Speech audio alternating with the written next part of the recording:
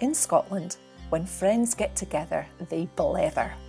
When these three friends happen to be Scottish Blue Badge tourist guides, you can be sure that the country that they're so passionate about will be right at the heart of their discussions, be it contemporary or historical, culinary or cultural, reminiscence or anecdote.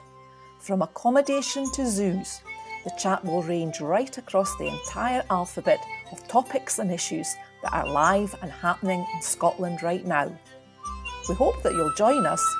There's nothing to beat a recht good blether.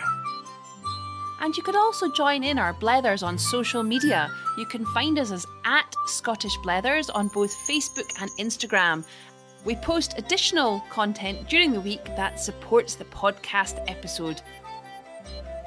We love making the podcast and would love it if you could share them with your friends and leave a review on the platform of your choice.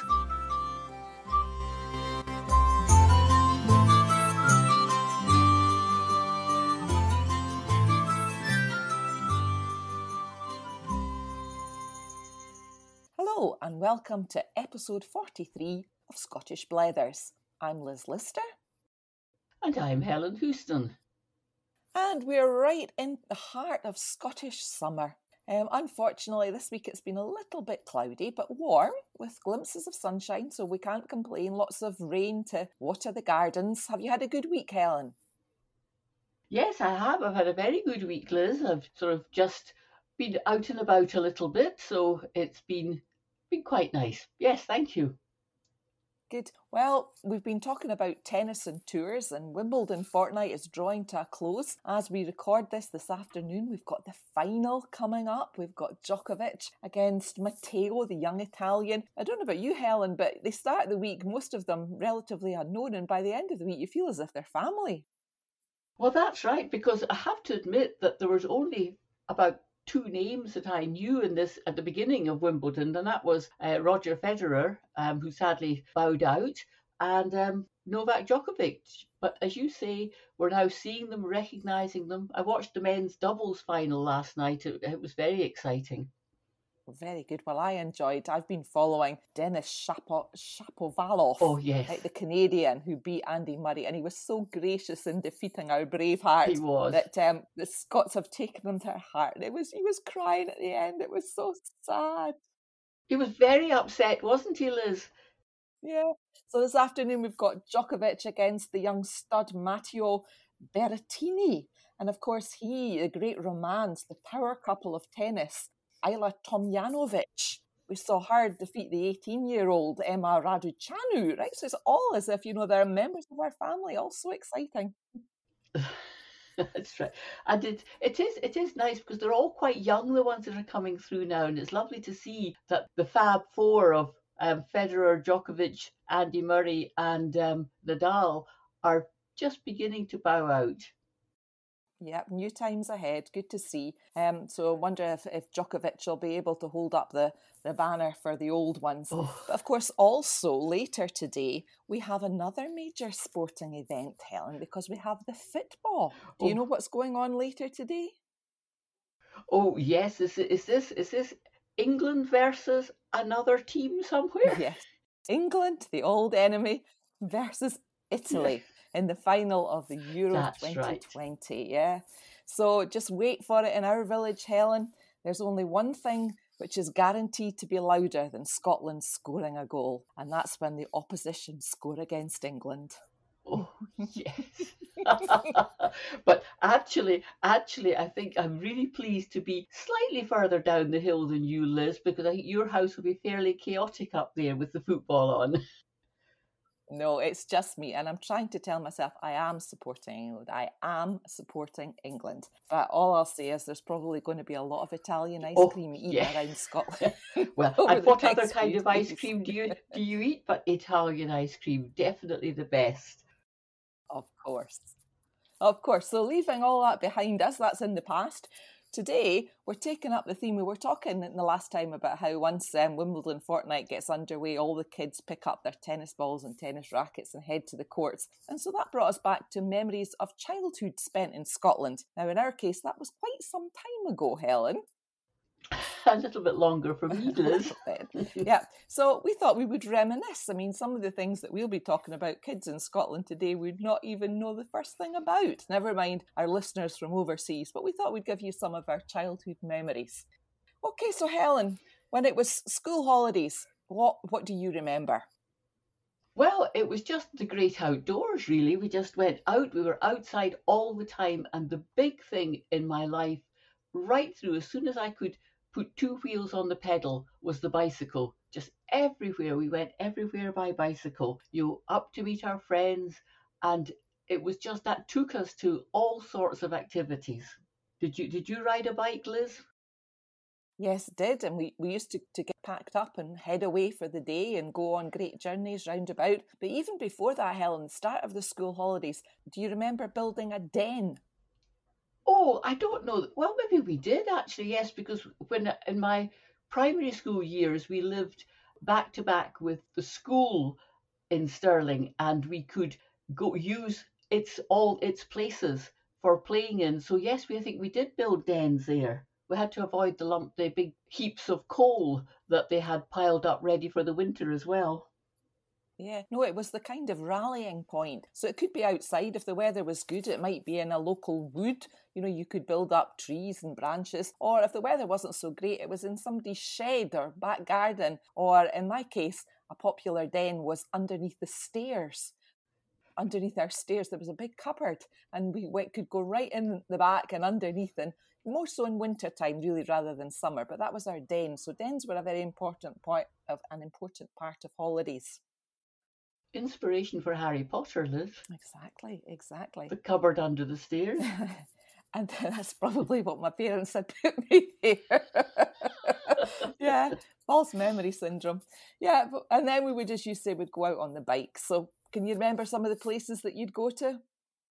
Well, from Stirling, it was quite interesting because even then we had to be careful of the main roads, because the main road north went through Stirling, and I had friends who lived in Causeway Head, which was only about 2 miles outside, but we had to go over the footbridge to Cambus Kenneth and away up Ladysnuke Road, which were country roads, and then come out and come down Causeway Head Road on the right side. So we were on the right side of my friend's house in Causeway Head. And I remember once, Liz, doing that circuitous route and finding that the road, Ladysnuke Road, was flooded. So I did try to cycle through it, got stuck up to my knees in the middle, and then had to come back and not go to my friends. And of course, the days without mobile phones, Liz, exactly. You couldn't tell anybody. Exactly. And do you remember that to be able to cycle on these roads safely, you did your cycle proficiency test? Oh, that was such a big thing. In fact, I think that's probably one of the only certificates I have, in one of these big, the tubes that you used to get when you got a certificate when you graduated from university. Well, inside that tube, I have my cycling proficiency certificate. Wasn't it Trusty the Squirrel or Rusty the Squirrel, something like that? There was certainly some animal associated with it. Yeah, great days. And remember that in the parks, I lived in Larbert, and in the nearest place, Stenhousemuir, there was a big park called the Lido. And in it, you had a boating pond with swans on it and whatever, where you could hire the paddles and go out on that. But you also had a little miniature... Come in number 10, your time is up. That's it, absolutely. Yeah. And you also had a little cycling track where you could go around, and there was traffic lights that you had to stop at. Do you remember those? Yes, we didn't have one in Stirling, but we did have, when I came to Dunfermline when my children were growing up, there was one in Dunfermline in the Glen, if you remember, Liz. So nowadays I think they still do cycling proficiency, but the children do it in the school playground, and there's not so much cycling on the roads, except during lockdown. Did you notice the bikes on the road during lockdown, Liz? It was fantastic. The roads were safe. There were no cars. But I think one of the legacies is that we're getting a lot more cycle routes, and people-only places in cities. But you mentioned there, Helen, the Glen. Now, I can't think of the Glen without thinking of another tradition, which was the Sunday school picnic. Oh, yes. Yeah. I love those Sunday school picnics, the double-decker bus coming out with all the children from Sunday school. You could hardly fill a car now with school children from the Sunday school, could you? Exactly. But no, it was the big annual event where you went somewhere local. In my case, it was very often to Dunfermline Glen, or it could be to the seaside. But you had races and competitions. Nowadays, you don't encourage competition amongst children, of course. But in those days, it was very competitive. You had the three-legged race if you had a pal, Yes. or the egg and spoon race. The sack race. That's it, shuffling along. There was a technique to that. Yeah. And then when you were thoroughly exhausted, you lined up and you got your bag handed out to you. And your bag was your picnic. You got sandwiches and cakes, maybe a few sweeties in it. And of course, that was a highlight. And you settled down to eat it on the grass. Yeah, and the good thing was, Liz, that everybody had the same in the bag. There weren't people sitting or children sitting with huge picnics that had been prepared at home. Everybody just got the same in the bag, and it was great. That's it. And just a step on from that, did you ever encounter the seaside missions? Oh, yes. And they were fantastic because we used to go down and they effectively built a pulpit, didn't they? They built a pulpit with sand. Yeah. And wrote Seaside Mission in shells across the front of it. It was like Sunday school by the sea. It was super, yeah. Because what it did, I suppose nowadays, Liz, that they've got all these children's play schools, or what you call them, that parents can dump their children in and go and enjoy themselves. The Seaside Mission, you just wandered along the sand and sat down in front of this mound that said Seaside Mission, and people there had sing-songs. That's what it was all about, wasn't it? That's it. I seem to remember a song called Climb, Climb Up Sunshine Mountain. But you're right, it was sing-alongs and sandcastle building competitions. Yes. The idea came from somebody who was on holiday in Llandudno in Wales, and they saw all these children playing about on the beach, and they thought, oh, here's an opportunity for some Christian instruction. And so that's where they started. And I remember that the morning was all about Bible stories, and you'd have university students telling you all the stories and prayers and whatever. But the afternoon was about fun, going out gathering stones, playing cricket and rounders on the beach. And I suppose, Liz, you mentioned Sunday school picnics before, that children at that time were used to going to Sunday school. So the Seaside Mission was just an extension of that, but outdoors and great fun. Yeah, unless it rained and then you disappeared into the church hall. And of course, another tradition which is associated with the beach, Punch and Judy. Oh gosh, they were great. They were great, but you don't see them nowadays, Liz, do you? No, not politically correct. I mean, basically the whole premise was domestic abuse, the wife and the child and whatever. But for those who've maybe never heard of Punch and Judy, either on the beach or more not usually at the end of a pier, you would get a tent, right, with an opening near the top, and this was for the puppeteer, and so it was a puppet show, a traditional puppet show, and the two main characters were Mr. Punch and his wife Judy, and he was quite horrible looking, really. He had a costume a bit like a jester and a long nose and a jutting chin, right? But the one thing that he did carry was a great long stick, which was as big as himself, and this was literally a slapstick. So this is where slapstick humour came in. There was also a policeman, wasn't there? There was, right, because he had to sort things out, because Mr. Punch used to lay in about it. The characters, if you can remember them, Helen, there was Punch and Judy, there was the baby. Oh, I forgot the baby, yes. Right, there was the baby, there was a hungry crocodile, yes, and a string of sausages. That's right. And there was the policeman, and even in some cases a hangman. So the story went that Mr. Punch was left to look after the baby while Judy went out, and of course he didn't. So when he came back in, she got on at him, he hit her with the stick, he hit the baby with the stick, the policeman came, he hit the policeman with the stick, and eventually he got his comeuppance and he was taken away by the hangman. So, the stories that we were brought up on. And this was children's entertainment. It was interesting. I think some of our listeners listen to or watch things like the Antiques Roadshow. And recently there was a Punch and Judy man on he was selling or showing his puppets, and he was putting the voice on that he used. The puppeteer always had different voices for each of the characters. So it was quite interesting. Obviously, he's not doing Punch and Judy now. And do you remember the catchphrase for Punch and Judy, Helen? No, Liz, remind me of it. That's the way to do it. So by the time you went off at the end of it, you were saying for the rest of the day, that's the way to do it. Yes, that's very good. That's very good. Well, Liz, what I was going to say was, remember we had Graham on from Oban a few weeks back on our podcast, and he was reminding us about the guests queuing up for the bathroom, because in those days there was no en-suites. Well, one of the things that this queuing up for the bathroom did bring about in all these family guest houses was a huge camaraderie. And so, as in Scotland, the weather sometimes is not always of the best, that because people got to know each other in the bathroom queue, when the weather wasn't good, they'd get together and arrange things. And one of the things that happened when we were on holiday at Crail was that the whole guest house arranged to go out to the Isle of May on a trip. And that was quite interesting, again, before the days of health and safety, Liz, where we just, it was a Sunday, we organised a fishing boat out of Anstruther, because you don't go fishing on a Sunday, so the boats were tied up.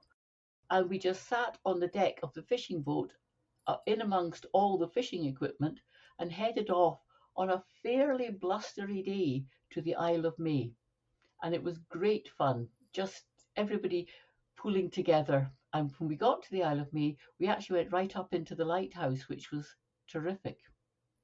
Excellent. I've never been to the Isle of May. I've watched it on the webcam from the Seabird Centre at North Berwick, watching the puffins and the other seabirds there, but I've never actually visited. Oh, it was a beautiful visit then, because the lighthouses were still manned. So the light was being looked after by the lighthouse keeper. So it was an interesting visit. I think I was probably about 8 or 9 at the time. And another day out that we had was, for the same reason, just this camaraderie, Liz, was when we had a holiday on the Isle of Arran. Again, it was a lovely day this time, and it was decided that the whole guest house would climb at the highest mountain on Arran, which is Goat Fell, and up we went. Well, of course, in Scotland, traditionally, the holidays were right in July. In England, it tends to be in August. We have what are called the fair fortnights. So Glasgow Fair was the 3rd and 4th weeks in July. I think the Edinburgh Fair, the 1st and 2nd fortnight. But basically, these were literally fair fortnights. They were based around the sale of cattle and horses, going right back hundreds of years. And associated with the cattle sales would have been big celebrations, where you would have had circus and theatre shows. Carnival, it was also called, like Green's Carnival at the Gallowgate in the early 1900s, where they had simulated travel experiences. You could go on a scenic railway ride to Japan. But of course, even in our antiquated youth, you could actually go on holidays. So come the fair fortnight, I was off. Did you have fair fortnight in Stirling? No, we didn't. We kind of didn't have any set time, because Stirling didn't have huge industry in Stirling, so the factories didn't close down for maintenance, if you like, which is why the fair fortnights also came about. But I was just, when you were mentioning the fairs and the carnivals, Liz, did you notice that on Burnt Island, which is very close to where we are in Fife, they were setting up the fairs for the first time since lockdown, and they were hoping that they would get their fair up and running again. So that would be one to look out for. Yeah, the amusements, they're big in Scotland, touring round about, and particularly in Fife during the summertime. The Lammas Fair in Kirkcaldy, the Lang Toon, where it stretches out along the promenade. That's right, that's right. And St Andrews too, the whole take over the whole streets. And these are traditions that go right back to medieval times. Exactly. But apart from the fairs, Liz, do you remember travelling to your holiday destination? I most definitely do, because as I've told listeners before, my father worked for British Rail. So I was very fortunate that we got rail fares. So my holidays, early holidays, were mainly St Anne's, which is in the north of England, Lytham St Anne's, close to Blackpool. But then as I got a wee bit older, we used to go on the sleeper train to Bournemouth. And that involved sending the trunk ahead with all your clothes and whatever in it. That was a common experience as well. And then you went to the guest house like you were describing there. I think you went to St Anne's as well, didn't you, Helen?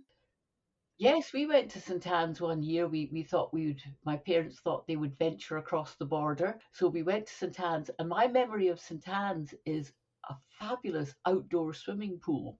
But the weather we had in St Anne's was dreadful. It rained the whole time. But that was not going to stop me going swimming every day in the outdoor swimming pool. My logic being, we're wet in the water, so we may as well have the water coming down from the skies. So I was the only person venturing into that swimming pool. So one of the lifeguards tried very hard to teach me to dive, and I still cannot dive into the water. I just belly flop every time. And then you got your wee chittery piece when you came out. Yes, I'm just so disappointed that tradition has gone. But the chittery bite was just terrific. It could be anything. What was your favourite one, Liz? Mine was 2 digestive biscuits stuck together with butter. Oh, right. Well, mine was a half roll with probably a bit of tomato in it, and that had gone all squishy as it kind of was squashed into your bag as you went to your swimming. But talking about swimming, we didn't have a swimming pool in Stirling, so we had to go out to Dunblane. So we had to go on the bus out to Dunblane and then cross up and go to Dunblane Hydro, where they had the pool and it was open to the public. And that was great. And then we had to walk all the way down into Dunblane village to get the bus back home to Stirling. And that was in those days crossing the busy A9, which is the main road going north-south in Scotland. Yeah. But we never thought about it. It was just Yeah. what we did. Yeah, nowadays it would be classed as child neglect. We wandered a lot. Oh, of course. Do you remember as well that we used to go out and go to a neighbour's house and ask, can we take your dog for a walk, Mrs.? But we also, I don't know if you remember this, Helen, we also used to take babies for walks. Oh, yes, we did. That's right. Yes, just get to. But one of the things, and it just shows how life has changed on, because the dog walking and the baby walking changed on. We used to live in Stirling, just a few yards from the River Forth and the Stirling Rowing Club, boating club. And we left there when I was 9, so that gives you an age range. We used to just wander to the bottom of the street to the rowing club. And if anybody was going out in their boat to practice the rowing, they'd say, do you want a wee hurl? And we'd go into the boat and they'd row us up to the bridges in Stirling and back down again. We'd get off the boat and go home. We'd no idea who'd given us the hurl. It was just, but that was life. It was safe. A good Scottish word there, a hurl, right? We're not at the Scottish words yet, but a hurl. Another one, I mean, something that I remember from childhood was picnics. You know, when we didn't always go away on holiday, but when we did go, when we did stay at home, we would have days out. And we would go on a picnic, and you took your packed up picnic. We didn't have barbecues in those days. We had Calor gas stoves. Do you remember them? Oh, yes, yes. So you'd have your Calor gas stove, which you'd heat your water on for your cup of tea, but you'd also take a pan. And in it, our favourite was a tin of Heinz beans with the sausages in it. Oh, gosh, yes, I remember them. So you would heat that up, and that would be on your picnic blanket. But before you put your picnic blanket down, and this is what I'm coming to, another good Scottish word, there's a lot of sheep and cattle around. So before you put your blanket down, you would have a good look underneath your blanket where you were positioning it to make sure that there was no shuck. A good descriptive word, shuck. And that's exactly what you did, because you'd be in such trouble if you took your blanket home with that on the back of it. Exactly. But coming back again, you were talking about St Anne's there, Helen. But St Anne's sits next to Blackpool. And for many, many Scots, Blackpool is a traditional holiday resort, particularly at what's called the September weekend. So growing up, it was an annual event in my family that we went with my maternal grandparents to Blackpool for the September weekend. And of course, all the joys of Blackpool, the penny slot machines, the amusements, the Big Dipper, the Tower Ballroom at Blackpool Tower. Did you ever venture to Blackpool? When we stayed at St Anne's, we did take a good day out to Blackpool, and we stayed to watch the illuminations and walk along the front. Yes, we did. The Golden Mile of all the illuminations. Yes. That's why we went in September, because that's when they got switched on. Yes. Yeah, I was just saying that one of the big memories was we talked about how you got to your destination. Well, in the very early days, we didn't have a car. So my father had to go through to Dundee, presumably by train, and pick up my grandmother's car and bring it back to Stirling. And then we'd load it up with all the suitcases on the roof rack, which the suitcases would be covered in some sort of tarpaulin to keep them dry. And on the odd occasion that we took our bicycles with us as children, they would just be laying flat on top of the suitcases on the roof rack, and as much string as you could find or rope would tie everything together, and off you'd go.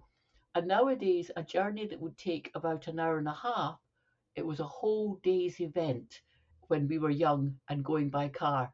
And that's where we'd have our picnic as well, Liz.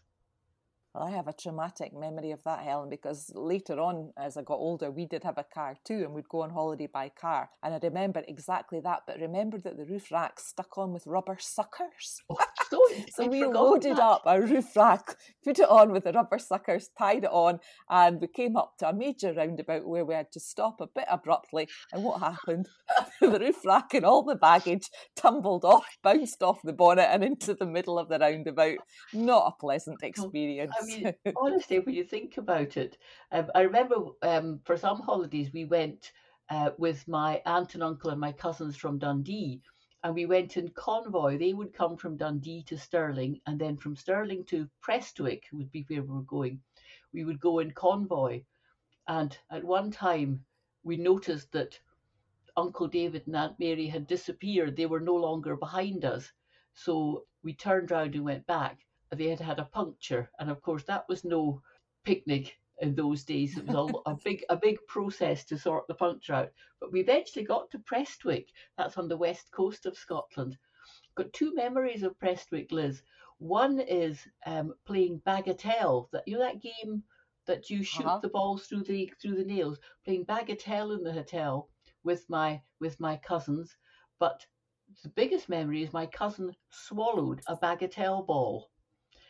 And so when they took him to the doctors, we were probably only about 4, 5, 6, that kind of age. When they took him to the doctor said, well, you'll just have to wait for nature to take its course. So there was a couple of days of waiting. And then the bagatelle ball did appear. So I'm not thinking. So that's not a pretty scene. Yeah. But they say that in those days when it was just family holidays, you had nothing to do but just be with each other. Yes. And so that's when the best memories are, things like that, the bagatelle and whatever. You were talking about the destination. When we went by train, we went to Bournemouth, and we travelled through London. We had to change there, so we always had a day out in London. And the memories of that, apart from the sleeper train going down, do you remember Lions Corner houses? They were an English thing. Oh, do you remember those? I do, Liz, and we did go to one because, like you, I had one holiday on the south coast of England, and we took a day into London and went to Lions Corner House. Yep, they were a chain of tea shops, I suppose a bit like Kate Cranston's tea shops, but the flagship one was on Piccadilly Circus, and I can remember that we always went there for afternoon tea. And then another regular was Bernie's Inns. Bernie's Inns were a kind of steakhouse.